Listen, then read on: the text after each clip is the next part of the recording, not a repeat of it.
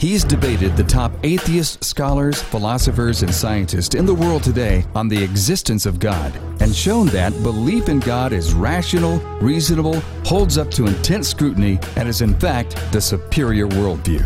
Today, you'll hear Dr. William Lane Craig give evidence from science, history, and philosophy that God exists. Welcome to Evidence and Answers with Pat Zukeran.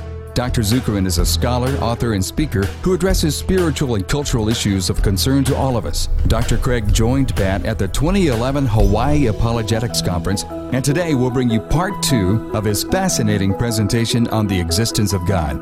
And by the way, this entire conference featuring Dr. William Lane Craig and Dr. Zukeran is available on our website, evidenceandanswers.org. Along with the conference, you'll find articles, books, interviews, and past radio shows on everything from atheism to Zen Buddhism. That's evidenceandanswers.org. Check it out today.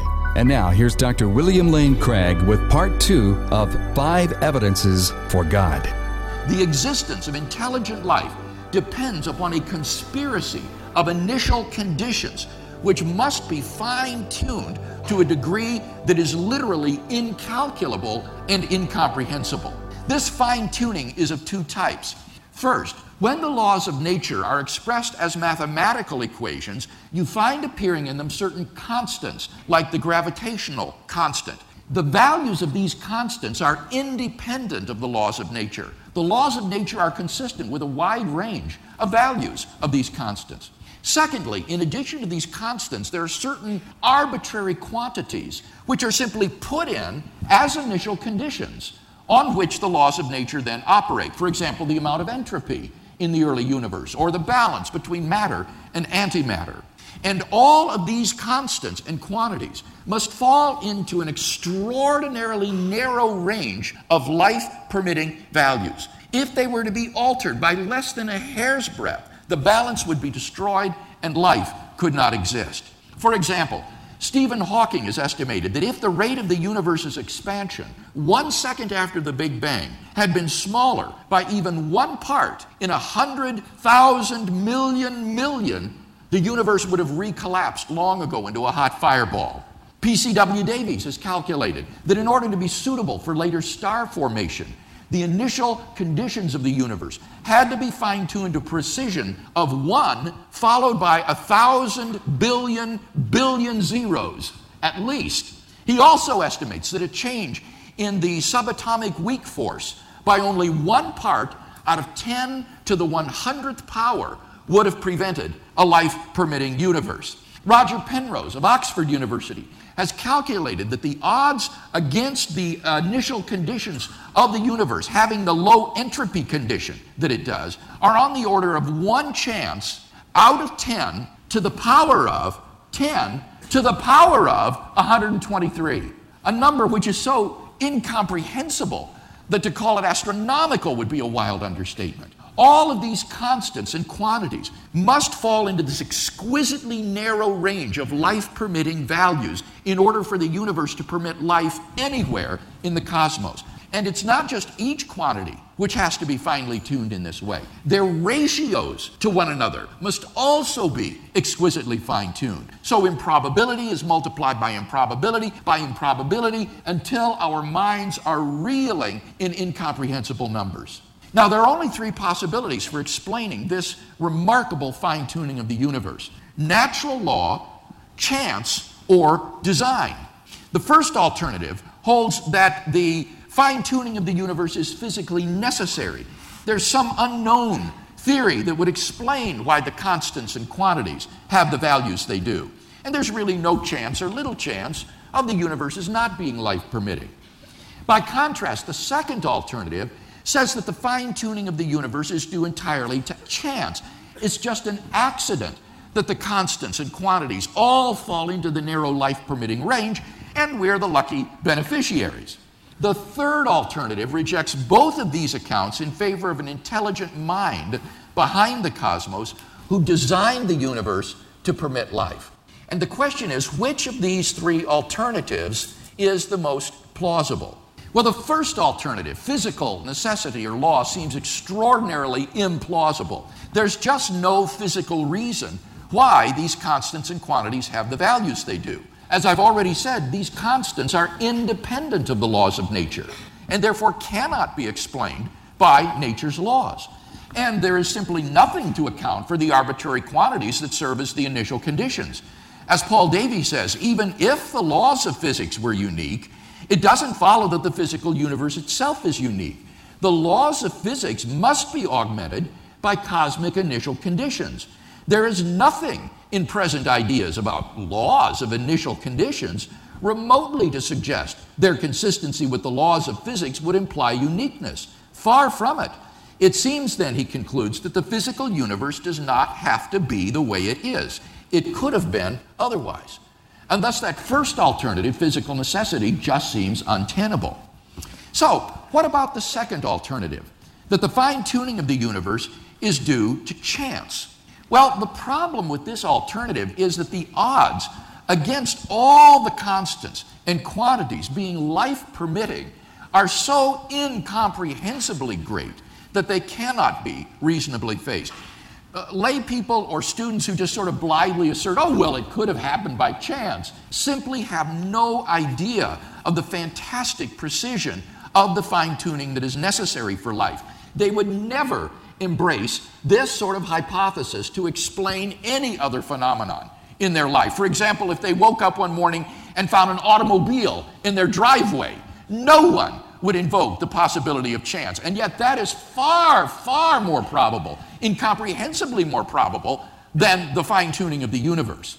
Now, some people have tried to escape this problem by saying we shouldn't really be surprised at the fine-tuning of the universe for intelligent life, because after all, if the universe were not fine-tuned, then we wouldn't be here to be surprised about it. Given that I am here, I should expect the universe to be fine-tuned. But I think that the fallacy of this reasoning can be made very clear by means of a parallel illustration. Imagine that you were traveling abroad and you were arrested on trumped-up drug charges and dragged in front of a firing squad of 100 trained marksmen, all with rifles aimed at your heart, to be executed. You hear the command given, ready, aim, fire! And you hear the deafening roar of the guns. And then you observe that you're still alive, that all of the 100 marksmen missed. Now, what would you conclude? Well, I guess I shouldn't be surprised that they all missed. After all, if they hadn't all missed, I wouldn't be here to be surprised about it. Given that I am here, I should have expected them all to miss. Well, of course not.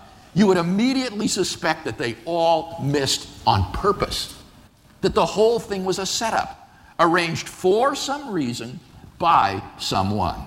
And in exactly the same way, given the incomprehensible improbability of the fine-tuning of the universe for intelligent life, it is rational to believe that this is not the result of chance, but of design. So, once again, the view that Christian theists have always held, that there is an intelligent designer of the universe, seems to make much more sense than the atheistic view that the universe, when it popped into being, uncaused, out of absolutely nothing, just happened to be, by chance, fine-tuned to an incomprehensible precision for the existence of intelligent life. We can summarize this second argument also very simply. Premise one, the fine-tuning of the universe is due to either physical necessity, chance, or design. Two, it is not due to physical necessity or chance. Three, therefore, it is due to design. Number three, God makes sense of objective moral values and duties in the world. If God does not exist, then objective moral values do not exist. By objective moral values, I mean moral values which are valid and binding independently of whether anybody believes in them or not. And many atheists and theists alike agree that if God does not exist, then moral values are not objective in that sense. For example, the late J.L. Mackie of Oxford University, one of the most influential atheists of our time, admitted, and I quote, "If there are objective values, they make the existence of a God more probable than it would have been without them. Thus, we have a defensible argument from morality to the existence of a God." But in order to avoid God's existence, Mackie therefore denied that objective moral values exist. He wrote, "It is easy to explain this moral sense as a natural product of biological and social evolution. Professor Michael Ruse, who is an agnostic philosopher of science, agrees. He explains, and I quote, "Morality is a biological adaptation, no less than our hands and feet and teeth. Considered as a rationally justifiable set of claims about an objective something, ethics is illusory. I appreciate that when somebody says, 'Love thy neighbor as thyself,' they think they are referring above and beyond themselves. Nevertheless, such reference is truly without foundation. Morality is just an aid to survival and reproduction, and any deeper meaning is illusory." End quote. Friedrich Nietzsche, the great 19th century atheist who proclaimed the death of God, understood that the death of God meant the destruction of all meaning and value in life. I think that Friedrich Nietzsche was right. But we've got to be very careful here. The question here is not, must we believe in God in order to live moral lives? I'm not claiming that we must. Nor is the question, can we recognize objective moral values without believing in God? I certainly think that we can. Rather, the question here is, if God does not exist, do objective moral values exist? And like Mackey and Ruse, I frankly just don't see any reason to think that in the absence of God, the morality evolved by Homo sapiens on this planet is objective. After all, if there is no God, then what's so special about human beings? They're just accidental byproducts of nature, which have evolved relatively recently on an infinitesimal speck of dust called the planet Earth, which are doomed to perish individually and collectively in a relatively short time.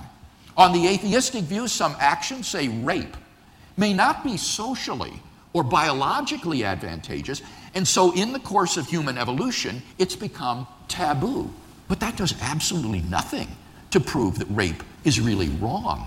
On the atheistic view, there's nothing really wrong with raping someone. Thus, without God, there is no absolute right and wrong that imposes itself on our conscience. But the problem is that objective values do exist. In moral experience, we apprehend a realm of objective moral values and duties that impose themselves upon us. There's no more reason to deny the objective reality of moral values than the objective reality of the physical world. Things like rape, torture, and child abuse aren't just socially unacceptable behavior. They're moral abominations. Michael Ruse himself, in another context, states the man who says that it is morally acceptable to rape little children is just as mistaken as the man who says 2 + 2 = 5. Some things, at least, are really wrong. Similarly, love, equality, and self-sacrifice are really good. But if objective moral values cannot exist without God, and objective values do exist, then it follows logically and inescapably that God exists.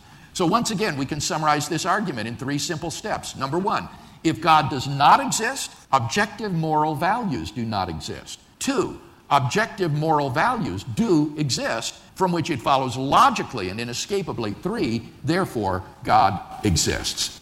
Number 4, God makes sense of the historical facts concerning the life, death, and resurrection of Jesus. The historical person, Jesus of Nazareth, was by all accounts a remarkable individual. New Testament historians have reached something of a consensus that Jesus came on the scene with an unprecedented sense of divine authority, the authority to stand and speak in God's place. That's why the Jewish leadership instigated his crucifixion on the charge of blasphemy. He claimed that in himself the kingdom of God had come. And as visible demonstrations of this fact, he carried out a ministry of miracle working and exorcisms. But the supreme confirmation of his claim was his resurrection from the dead. If Jesus really did rise from the dead, then it would seem that we have a divine miracle on our hands and thus evidence for the existence of God. Now, there are 4 established facts recognized by the majority of New Testament scholars today, which I believe support the resurrection of Jesus: his honorable burial, his empty tomb, his post-mortem appearances, and the very origin of the disciples' belief in his resurrection. Let me say just a word about each of these. First, fact number one, following his crucifixion, Jesus' corpse was laid in a tomb by a man named Joseph of Arimathea. The majority of New Testament historians today agree that a member of the Sanhedrin, the Jewish high court that tried and condemned Jesus on charges of blasphemy, a man named Joseph of Arimathea, took Jesus' body and interred it in a tomb late on the afternoon of Jesus' crucifixion.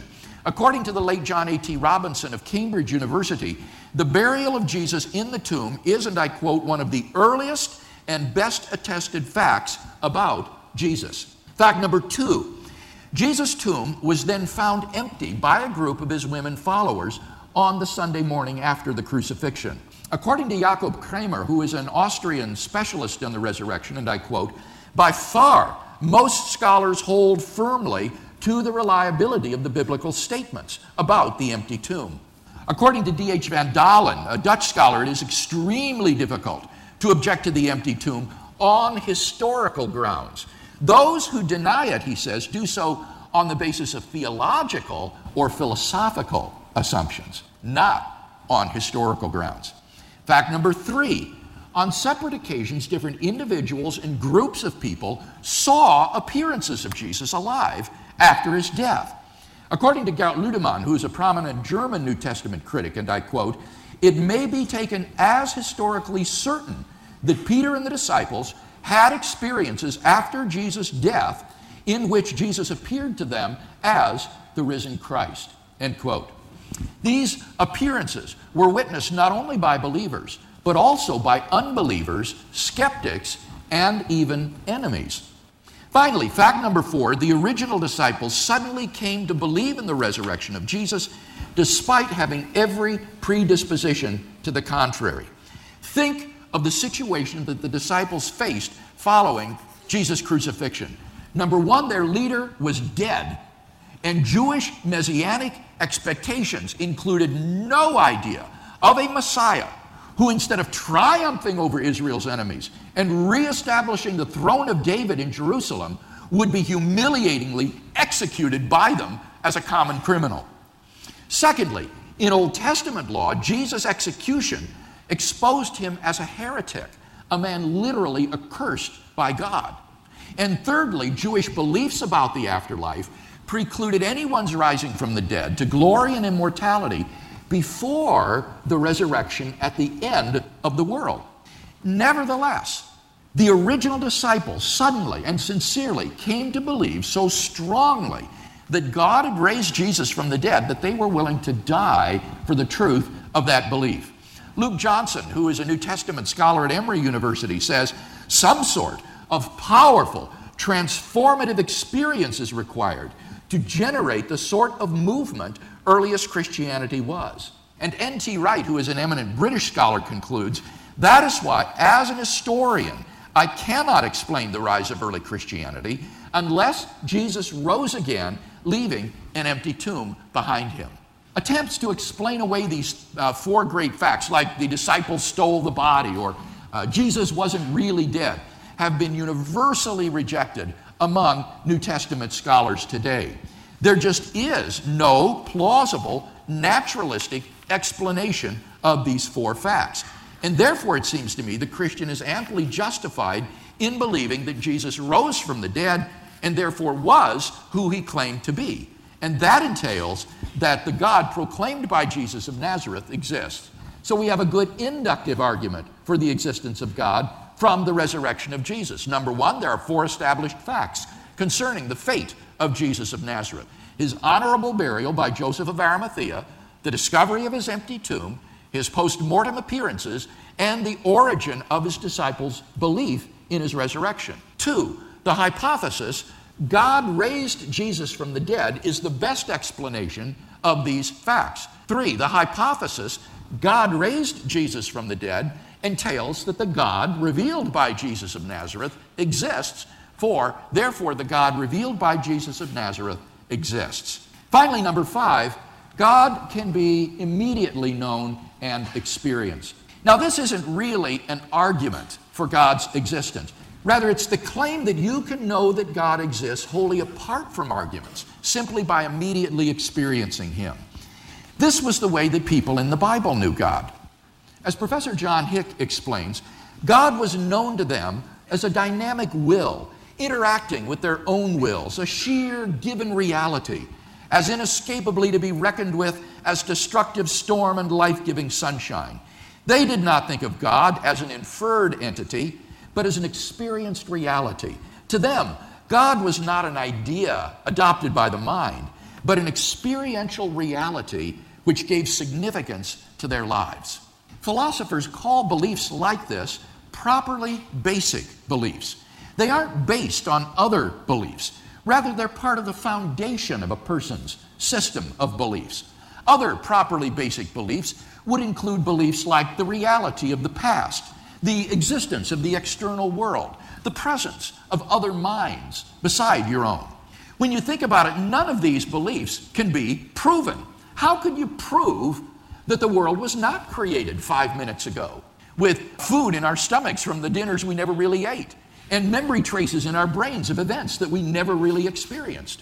How could you prove that you're not a brain in a vat of chemicals wired up with electrodes being stimulated by some mad scientist to make you think that you're really here in this sanctuary listening to this talk? He might even be stimulating your brain to think that it would be absurd to think that you're a brain in a vat rather than being here in the lecture. How could you prove that the other people sitting around you are not really just androids who exhibit external behavior like people with minds, but in fact they're merely mindless, soulless, robotic-like entities? None of these things can be proved. These beliefs are simply properly basic beliefs that lie at the foundations of our system of beliefs. Now, saying that these are basic beliefs doesn't mean that they're arbitrary or irrational. Rather, they are grounded in that they are formed in the context of the experience of certain things. For example, in the experiential context of seeing and hearing and feeling things, I naturally form the belief that there is a world of external objects around me which I'm sensing. And thus, my basic beliefs are not arbitrary, but they're grounded in my experience. There may be no way to prove such beliefs, but nevertheless, you are perfectly rational to hold them. In fact, you'd have to be crazy to think that the world was created 5 minutes ago, or to think that you're really a brain in a vat.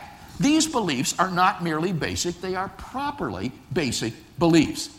Now, in exactly the same way, belief in God is, for those who seek Him, a properly basic belief grounded in our experience of God Himself.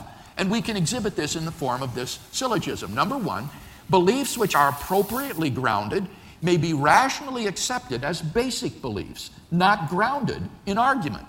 Two, belief that the biblical God exists is appropriately grounded for those who experience Him. Three, therefore, belief that the biblical God exists may be rationally accepted as a basic belief not grounded in argument. Now, if this is right, then it means that there's a real danger that arguments for the existence of God could actually distract your attention from God Himself. We could get so wrapped up in the external arguments that we fail to hear the voice of God speaking to our own hearts. And I want to say, if there's anyone here tonight who has not yet come to know God as a personal reality in your life, that if you're sincerely seeking God, God will make His existence evident to you. The Bible promises, draw near to God, and He will draw near to you. We mustn't so concentrate on the external arguments that we fail to hear the inner voice of God speaking to our own hearts. For those who listen, belief in God becomes a properly basic belief grounded in the immediate experience of God Himself. So, in conclusion then, I think that the hypothesis that God exists makes good sense out of a wide range of the data of human experience. God makes sense of the origin of the universe. God makes sense of the complex order in the universe. God makes sense of the existence of objective moral values in the world. God makes sense of the historical facts concerning the life, death, and resurrection of Jesus. And God can be immediately known and experienced. For all of these reasons, I am enthusiastically a Christian theist. That was Dr. William Lane Craig presenting 5 evidences for God on Evidence and Answers with Pat Zukeran. Dr. Craig joined Pat Zukeran as part of the 2011 Hawaii Apologetics Conference and is all available on our website, evidenceandanswers.org. This exciting conference also featured topics like science and religion, the existence of God, can we be good without God, the new atheist and their case against God, and the problem of God and evil. Download this conference and you'll take your study of these crucial topics to the next level. Go right now to evidenceandanswers.org. And we also invite you to support us financially. Your stewardship and giving helps keep Evidence and Answers on this station and keeps Pat speaking all over the world and organizing conferences like this. Today, more than ever, people need biblical answers to their questions about God and His love for us, and the evidence to support those answers. So please let us hear from you today. Just click the donate button at evidenceandanswers.org. That's evidenceandanswers.org. And thank you so much. Thank you for being here. We'll see you next time on Evidence and Answers with Pat Zukeran.